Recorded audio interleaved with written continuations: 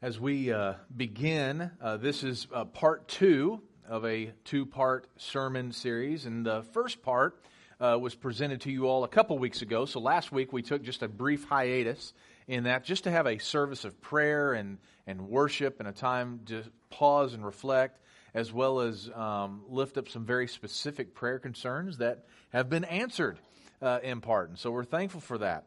And so we're going to continue with part two today, and the title of the message of both messages is the high priest of the new covenant. And in the first message, we talked about who that high priest was and why Jesus is a greater high priest. And we went through those details. Today, what we're going to do is we're going to look at the old covenant and why the new covenant is a greater covenant than the old. And so what I'm hoping is that by the time that we get done, we'll actually understand what was the purpose of the old covenant in the first place, and how does it apply to us today? Does it have an application for us today? So that's what my hope is today. So I'm going to read our passage today, starting in verse 6 and through the end of chapter 8. It says, "But as it is, Christ has obtained a ministry that is as much more excellent than the old, as the covenant he mediates is better, since it is enacted on better promises. For if that first covenant had been faultless, there would have been no occasion to look for a second. For he finds fault with them when he says, 'Behold, the days are coming, declares the Lord, when I will establish a new covenant with the house of Israel and with the house of Judah, not like the covenant that I made with their fathers on the day when I took them by the hand to bring them out of the land of Egypt. For they did not continue in my covenant, and so I showed no concern for them, declares the Lord. For this is the covenant that I will make with the house of Israel after those days, declares the Lord. I will put my laws into their minds and write them on their hearts, and I will be their God, and they shall be my people. And they shall not teach each one his neighbor and each one his brother, saying, Know the Lord, for they shall all know me, from the least of them to the greatest. For I will be merciful toward their iniquities, and I will remember their sins no more.'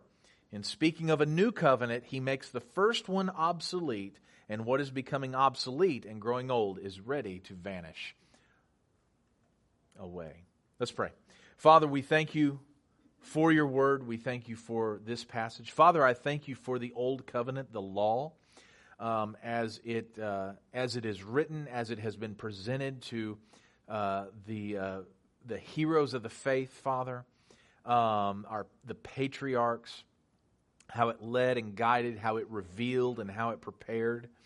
And Father, I am thankful also for this new covenant, this new and better and completed covenant, Father, that has brought us salvation through Jesus Christ. Be with me today as I present this text, Lord, and I pray that that it is fruitful and that we grow from it. Lord, we love you, and it's in Christ's name we pray.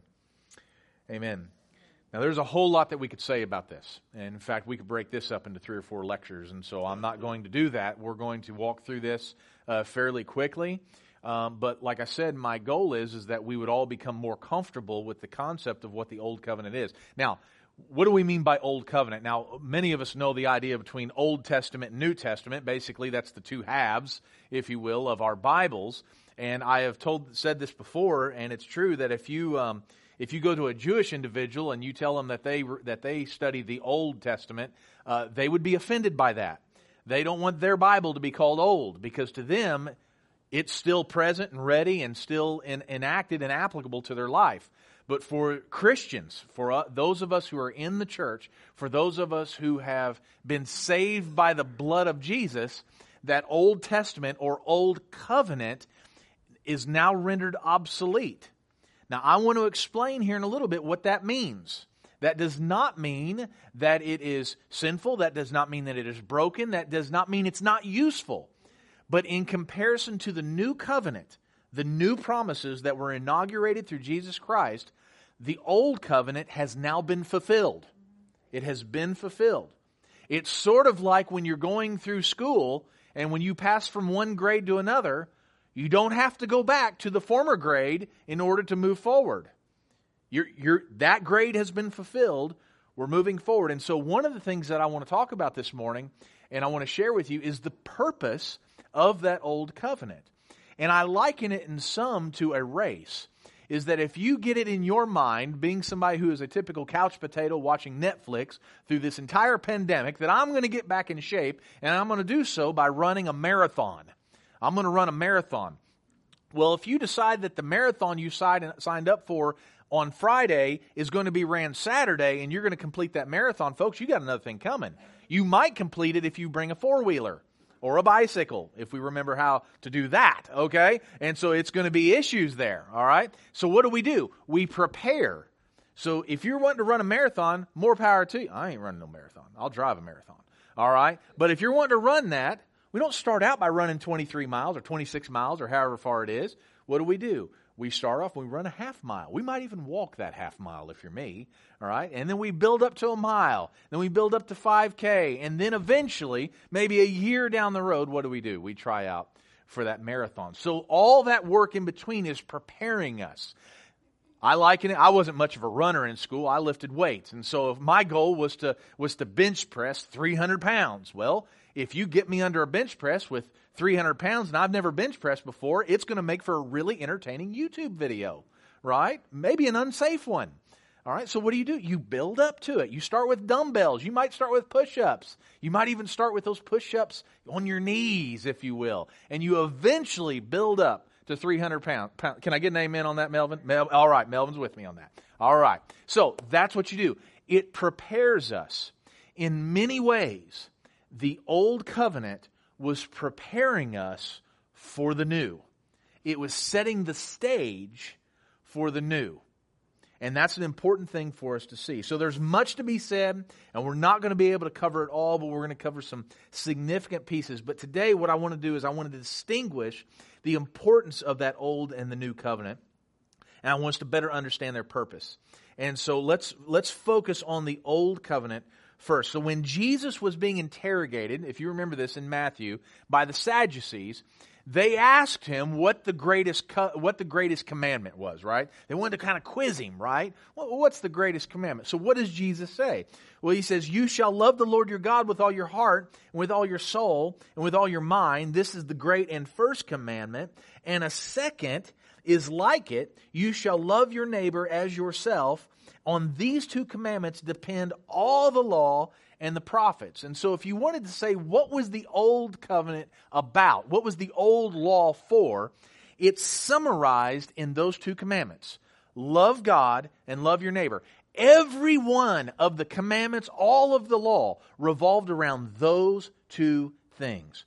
Love God and love your neighbor. Let's go back even a little bit further. Before Moses, before Egypt, even with Adam and Eve, okay? When Adam sins, all right, and brings original sin into the world, okay, sin is now fills the earth, okay? People are now sinning, all right? That was before the law. That was before the law.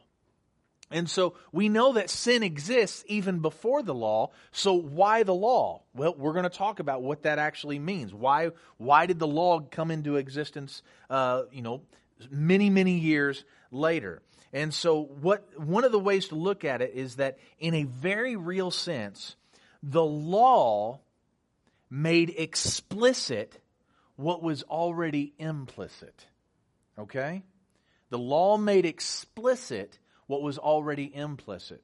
What does that mean? It means that people knew right from wrong. People knew right from wrong, but there was not something explicitly defining right from wrong. Okay? When the law comes in, at the advent of the law, now what was implicit is now explicit. It is right there in front of them. They cannot say, we are ignorant. We now know because it has been carved in stone. What was implicit is now explicit. So, as a way of introduction, what I want us to see is that there is a purpose to the Old Covenant as a way of preparing us for something greater. So let's look at verse 6 here. At verse 6 in chapter 8, the author writes this. He says, "But as it is, Christ has obtained a ministry that is much more excellent than the old, as the covenant he mediates is better, since it is enacted on better promises.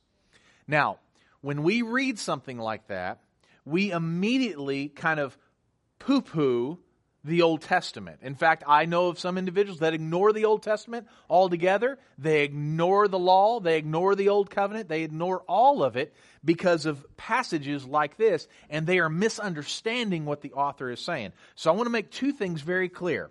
Two things very clear. There was not, nor has there ever been, two paths to salvation. There never has been. There was never this is how Abraham was saved, but this is how we are saved. That's never existed. Okay? Salvation has always been the free gift of God by grace through faith, purchased by Christ and sealed by the Holy Spirit. That's always been the way people have been saved. Going back to Abraham, Moses, every one of them were saved by grace through faith. The second thing I want to make sure that we understand from that phrase, that we don't misunderstand, is that the old covenant was not insufficient or deficient because of God's inability to make the covenant right the first time. So it's not as if God was making the old covenant and then after a couple thousand years He's like, oh, that old covenant's not working. We need to rework that. That's not what was happening there. All right? It was made precisely the way our perfect Creator God intended for it to be made.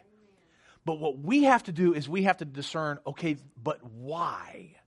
Why is that? Why did He make it such? Because we might read verse 7, which says, for if the first covenant had been faultless, there would have been no occasion to look for a second. And so you say, well, God's perfect. He's all powerful. Why didn't He make the first one without fault? And there was no need for that second half of the book. I mean, that's a lot more reading. That makes my annual reading plan much longer, right? Why is that? Well, we're going to tie into it. So we may assume that God made a mistake, or He was like warming up, if you will. The old covenant was enacted exactly the way and for the purpose in which God had intended. So let's walk through these 8 verses and see. And the first thing that we're going to look at is we're going to look at verses 8 through 9, and we're going to look at the establishment of the old covenant. All right? So up until Moses, there were covenants. There were covenants. When we talk about the Old Covenant or the Old Testament, what we are referring to is the law that was delivered to Moses on Mount Sinai. So verses 8 through 12 here, they are taken from Jeremiah chapter 31 through 34. And what's happening here is they are demonstrating the superiority of this new covenant, which has not been enacted yet in Jeremiah. In Jeremiah, it had not been enacted. He's prophesying about it. But Jeremiah is writing through the inspiration of the Holy Spirit, promising this new covenant that was going to come, the advent of this new covenant that was going to be far superior than the old covenant in which they were resting in. Okay? And so in Hebrews 8:8, this is what the author writes. For He finds fault with them when He says, speaking of the old covenant, behold, the days are coming, declares the Lord, when I will establish a new covenant with the house of Israel and with the house of Judah. And if we go down to verse 9, not like the covenant that I made with their fathers on the day when I took them by the hand to bring them out of the land of Egypt. Okay, so let's just stop there in verse 9. So he's saying there is going to be a new covenant. It's not going to be like the old covenant that I gave to your fathers, all right, when I took them out of Egypt. So you remember that, is that all the Hebrews, they were in Egypt, they were under the hand or the foot of Pharaoh, and then God, through the Moses, by way of God, right, delivers, all right, the people from Egypt, and then when He gets them on the other side of the river, all right, on the other side of the sea, on the other side of the sea, what happens? Well, Moses goes up on Mount Sinai, and the law is delivered. And what is happening there is that God, through this law, is making a people for Himself. That you are my people. And this is what you're going to look like. So this law is doing two things. Number one, it is showing the standard of holiness in whom our God is. That this law, all right, is a explicit way that we can, in some way, if it's possible, to measure God's holiness. This law is the standard by which you must live if you want to meet God's holiness, right? Now, isn't that impossible, right? So that's the first. But the second is that these are the standards that we have to live by. So it's a look at the holiness of God. It's also a look at what we must do if we want to make sure that we are following in footsteps with God's holiness. And so that's the law that was presented there in Exodus. All right. So what I want to do is I want to talk a little bit about this old covenant, all right, and the overall purposes. Now, I've already told you that it prepares, that it's preparing. We're going to go into that a little bit more, but it does something else, all right? And I want to pick apart three things in this point. The first is this: it reveals. The old covenant or the law is revealing something. Let's look at what Paul says in Romans 7. What then shall we say? That the law is sin? By no means. Yet if it had not been for the law, I would not have known sin. For I would not have known what it is to covet if the law had not said, you shall not covet. The idea here is it's not that covetousness wasn't a sin before. Okay? It's been a sin implicitly. But now that there is words on stone, it is explicit and no one can claim ignorance. All right? Sin has now been revealed explicitly to the people. What does it look like to follow God? What does it look like to walk in holiness? This is what it looks like. This impossible standard that I am expecting you, the people of God, whom I've set apart for myself, this is what I'm expecting you to live by. Making explicit what was implicit. Sin existed before the law, but the law made that sin very explicit. The second thing that the law does is it separates. It separates. What do I mean by that? The law was intended in part to separate the people of God from the other nations. So sometimes we read all these food laws and we read these laws about mixed fibers and garments and things like that. And like, what is the deal? What is the importance of all those laws? It is that God very specifically wanted to separate His people from other nations. He wanted to say, these are my people, and not only are they going to behave differently, they are going to look differently. They are going to, their customs are going to be, there was not going to be any mixing at all, because these are my people. And thirdly, the law was actually there in part to show God's grace. Now, what do I mean by that? While God's grace is most evident through Christ, it is also demonstrated through the many offerings and sacrifices that God instituted in the giving of the law. So just think about this. Israel was a wicked crew. They were a wicked crew. He could have rightly wiped them off the face of the planet just like He did in the days of Noah. He could have rightly done that, not with a flood, but with something else. There's a lot of things that God had at His disposal that He could have done that with, right? He could have just wiped them off the face of the planet. But the signs of the offerings and the sacrifices were demonstrating that God is a gracious and merciful God. I'm not just going to wipe you off the face of the planet, but I have something greater planned for you. And so it was revealing in some sense God's grace. The old covenant or the law reveals that God has impossibly high standards for holiness, and it also reveals that God does not have any wiggle room. So if you're a parent, you know exactly what I mean by this, is that when a kid does not follow you tell them to do something, and they don't do it, most of us, many times, do not punish that kid on the front. Well, we tell them 2 or 3 times, do it, do it, do it. God does not wait to tell you 2 or 3 times. All right? He does not wait 2 or 3 times. Or when you are going to be grounded for a month, and that grounded for a month lasts for about 30 minutes up in their room where they have a TV and they have an iPad. Okay? That's what our wrath looks like. That is not God's punishment. God is righteous in everything that He does, and He is complete. And so it shows that standard. And so we've seen the establishment of the Old Covenant, that it reveals sin, it separates the people of God from other nations, and it does show God's grace, but it also does something else, especially when there is a transgression of the law, and that is condemned. Let's look at Romans 4:15. For the law brings wrath, but where there is no law, there is no transgression. And so what the law did, it doesn't mean that God's wrath didn't exist before the law. What it means is it makes that wrath explicit. If you do this, what am I going to do? I'm going to do this. There is absolute, explicit details on your punishment if you break the law. Okay? And so it's basically holding us accountable for the sin that we commit. God is not the parent that tells us 2 or 3 times and then holds back His wrath.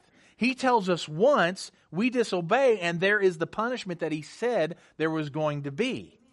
One of the greatest revelations of the Old Covenant is to prepare us of the New Covenant, and there are 2 ways that this happens. Number 1, where there is sin, death is the penalty. Regardless of the sin, death is the penalty. It is important for us to remember that the penalty of transgressing God's law is death. The Old Testament and the Old Covenant specifically prepares our minds for that. That sin is not a little thing. Sin is not a little thing. And the Old Covenant reminds us of that, and it plants it firm in our spirit.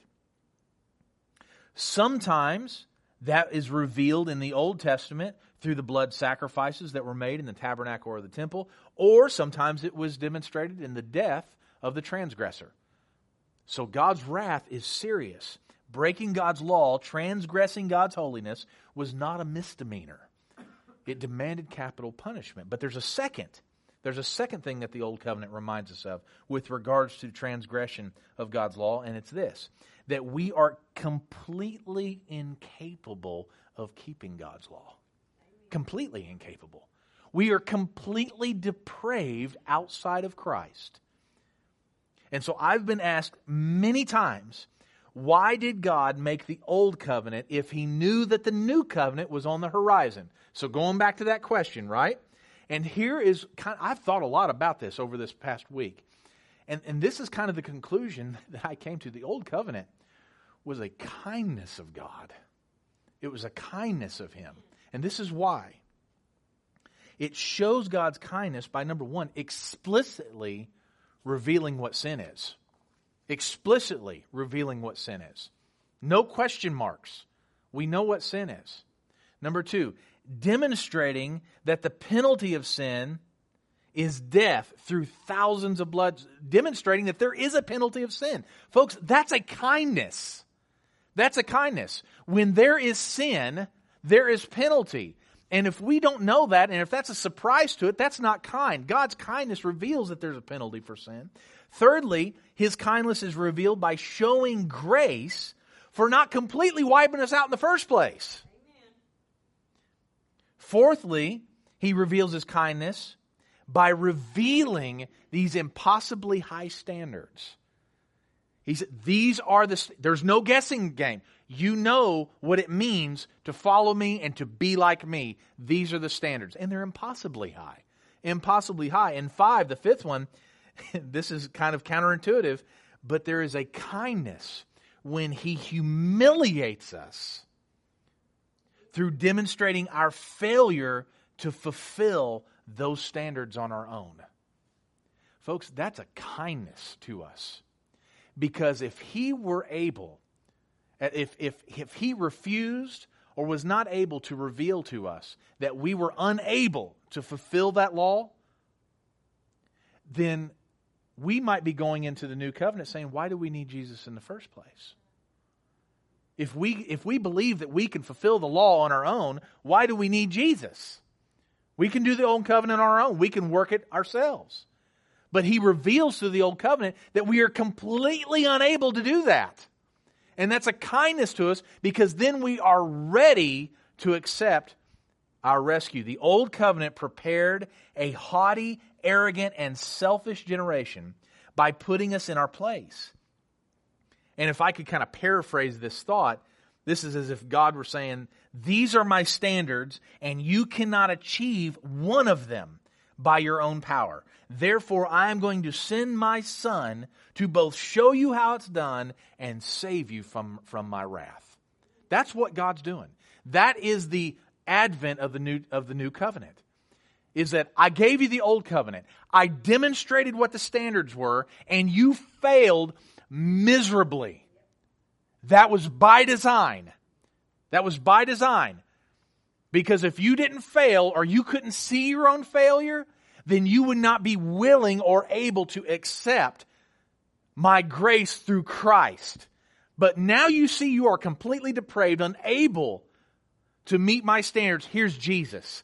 Let me demonstrate someone who can meet my standards because, oh, by the way, He's God. And number two, He's going to save you from me. So now let's look at the establishment of the new covenant. Let's look at verse 10. For this is the covenant that I will make with the house of Israel. After those days, declares the Lord, I will put my laws into their minds and write them on their hearts. And I will be their God, and they shall be my people. Romans 5:6 says, for while we were still weak, at the right time, Christ died for the ungodly. That at the right time is not just stuck in there to make poetic sense. God's timing is perfect. The advent of Christ and in the inauguration of the new covenant is perfect timing. He came right when we needed Him. Right when we needed Him. The new covenant is not written in stone, but on hearts and minds. Now, what does that mean? Does that literally mean that God took a very nice felt pen and wrote the new covenant on the hearts and minds? No. That's not what it means. The new covenant is not written on stone, but on hearts and minds. The new covenant will be written on will not be written on a scroll, but with ink, but with the blood of Christ. If the old covenant showed us anything about human nature, it revealed that apart from Christ, we will always choose ourselves. That's what the old covenant reveals. We will always choose ourselves apart from Christ. And anybody in the age of the old covenant that were believers, any of them, they chose God, if you want to use that language, not of their own volition, but by the grace of God. It was by God's grace that they were even able to do that. The idea that the new covenant is written on our minds and hearts is evidence of the working of the indwelling Holy Spirit. I believe that's what this is intended to mean. When he says it's going to be written on hearts and minds, it means that I am going to be with you, indwelling you, filling you, guiding you, teaching you, and showing you what it means to follow Christ. The Spirit uses the truth of God's Word to impress upon us the convictions of God's standards. And so that's an important truth to realize, is that the Holy Spirit is not working separately or independently of God's Word. He is working in tandem. He's working through God's Word. He's working with God's Word. He's working by God's Word. Showing, guiding, leading, convicting. And so if our greatest problem is sin, to quote Al Mohler, if our greatest problem is sin, then our greatest rescue is Jesus. All right? If the old covenant reveals our sin, the new covenant reveals our salvation.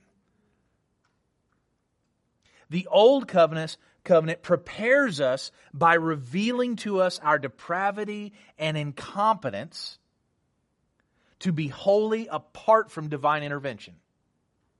But the new covenant is the divine intervention in the person of Jesus.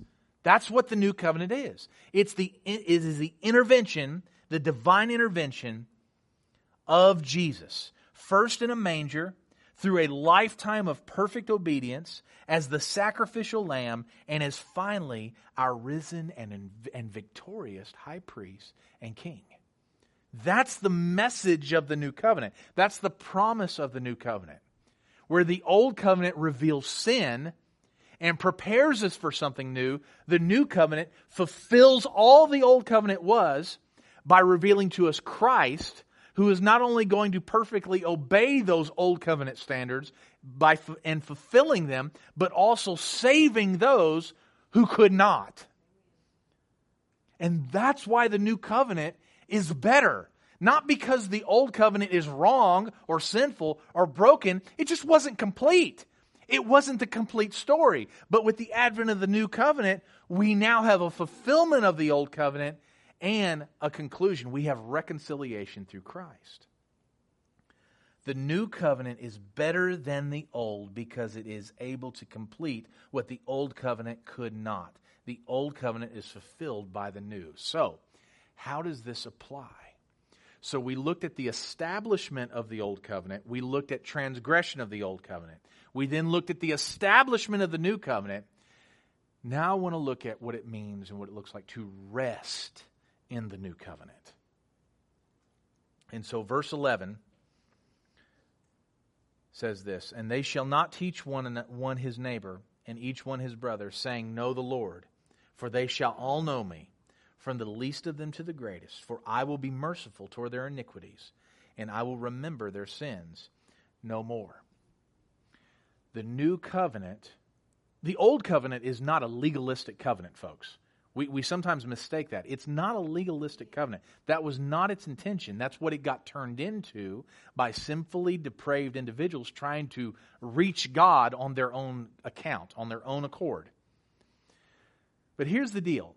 In the old covenant, in that old covenant existence, Israel was not just a group of believers, it was sort of this political entity as well.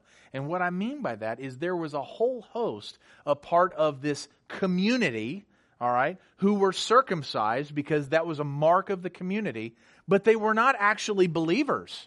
They weren't believers at all, but they were part of that community. So that's why when the author says here, "And they shall not teach each one his neighbor and each one his brother, saying, Know the Lord," what he means by that is there's a whole group of individuals in this community that are circumcised, a part of the community, but we're having to continually remind them to know the Lord, or do the law, if you will, okay? Because that was how it was anticipated. So they had to keep on doing it because they were not true believers. The anticipation of this verse is that he says, "For they shall all know me, from the least of them to the greatest." The sign of them being a true member of the community was not circumcision without belief. It was belief. It was the indwelling of the Holy Spirit. That is the sign of being a part of that community. That's why the author can say, without a doubt, "For they shall all know me, from the least of them to the greatest." None of the legalism is washed out with the new covenant. Now we are just believing upon the Lord and being filled with the Holy Spirit, who is convicting and guiding us the entire way, which allows us to rest in the Lord and not be burdened by all these legalistic endeavors trying to earn God's love, because Christ did the earning on our behalf. There is no more work to be done. Christ has finished it. There is no more burdens with this. There is no more effort to earn anything, as it were, in the old covenant, because Christ has done the work. Now there is just this joyful pursuit of Jesus. This joyful pursuit of Jesus. In the new covenant, the community of believers is defined by belief, or knowing the Lord, not simply by circumcision, or in our case, baptism. And so, think of it this way. Christianity is not a religion of chasing legalistic laws in order to prove your membership to a community. Christianity is a faith characterized by individuals and corporate bodies pursuing the perfecter and finisher of our faith. We're not pursuing good works in Christianity. That's not our main pursuit. Our pursuit is for Christ, which bears out good works. And there is a massive difference between those two things. In many ways, there was very little rest for the people of the Old Covenant, especially those who mistook the purpose of the law. It was a life of burdensome duty and worry, but the Old Covenant, that legalistic grind, is gone. It is obsolete. That doesn't mean it's not important, but it's not something that we have to burden ourselves with. Christ has bore that burden. And so now we get the joy, the privilege, the kindness of pursuing Christ without being weighed down by every slip, by every stumble, by every tumble. We just keep pursuing Christ. And so we can be free to rest in Christ, His finished work, and faithfully pursue Him. And while we do so, we will, by consequence, we are going to be abiding by the true intention of the law. And what was that true intention? Matthew 22, 37 through 40. You shall love the Lord your God with all your heart and with all your soul and with all your mind. This is the great and the first commandment. And a second is like it. You shall love your neighbor as yourself. On these two commandments depend all the law and the prophets. If your faith is not drawing you nearer to God, cultivating a greater love for God and a greater love for your neighbor, then you're doing it wrong. You're doing it wrong. However, if your pursuit of Christ is drawing you closer to Christ, more affection to Christ, and more affection for your neighbor,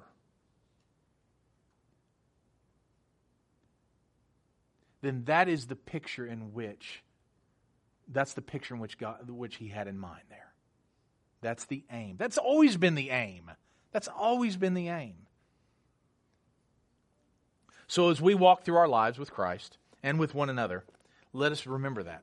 Let us be reminded of that. When we read through the Old Testament, let's read it with joy, knowing that, number one, we do not have to be fret with worrying about fulfilling every one of these laws, because Christ has fulfilled every one of them in the first place, number one. And number two, that every one of these are pointing to the goodness and the kindness that Christ has already given to us. And so it's pointing to that, so we can rejoice. We don't have to wipe our brow with sweat saying, oh my goodness, and worry. We can wipe our cheeks with the tears, that knowing that Christ has already done everything for us and has saved us through His sacrifice on the cross.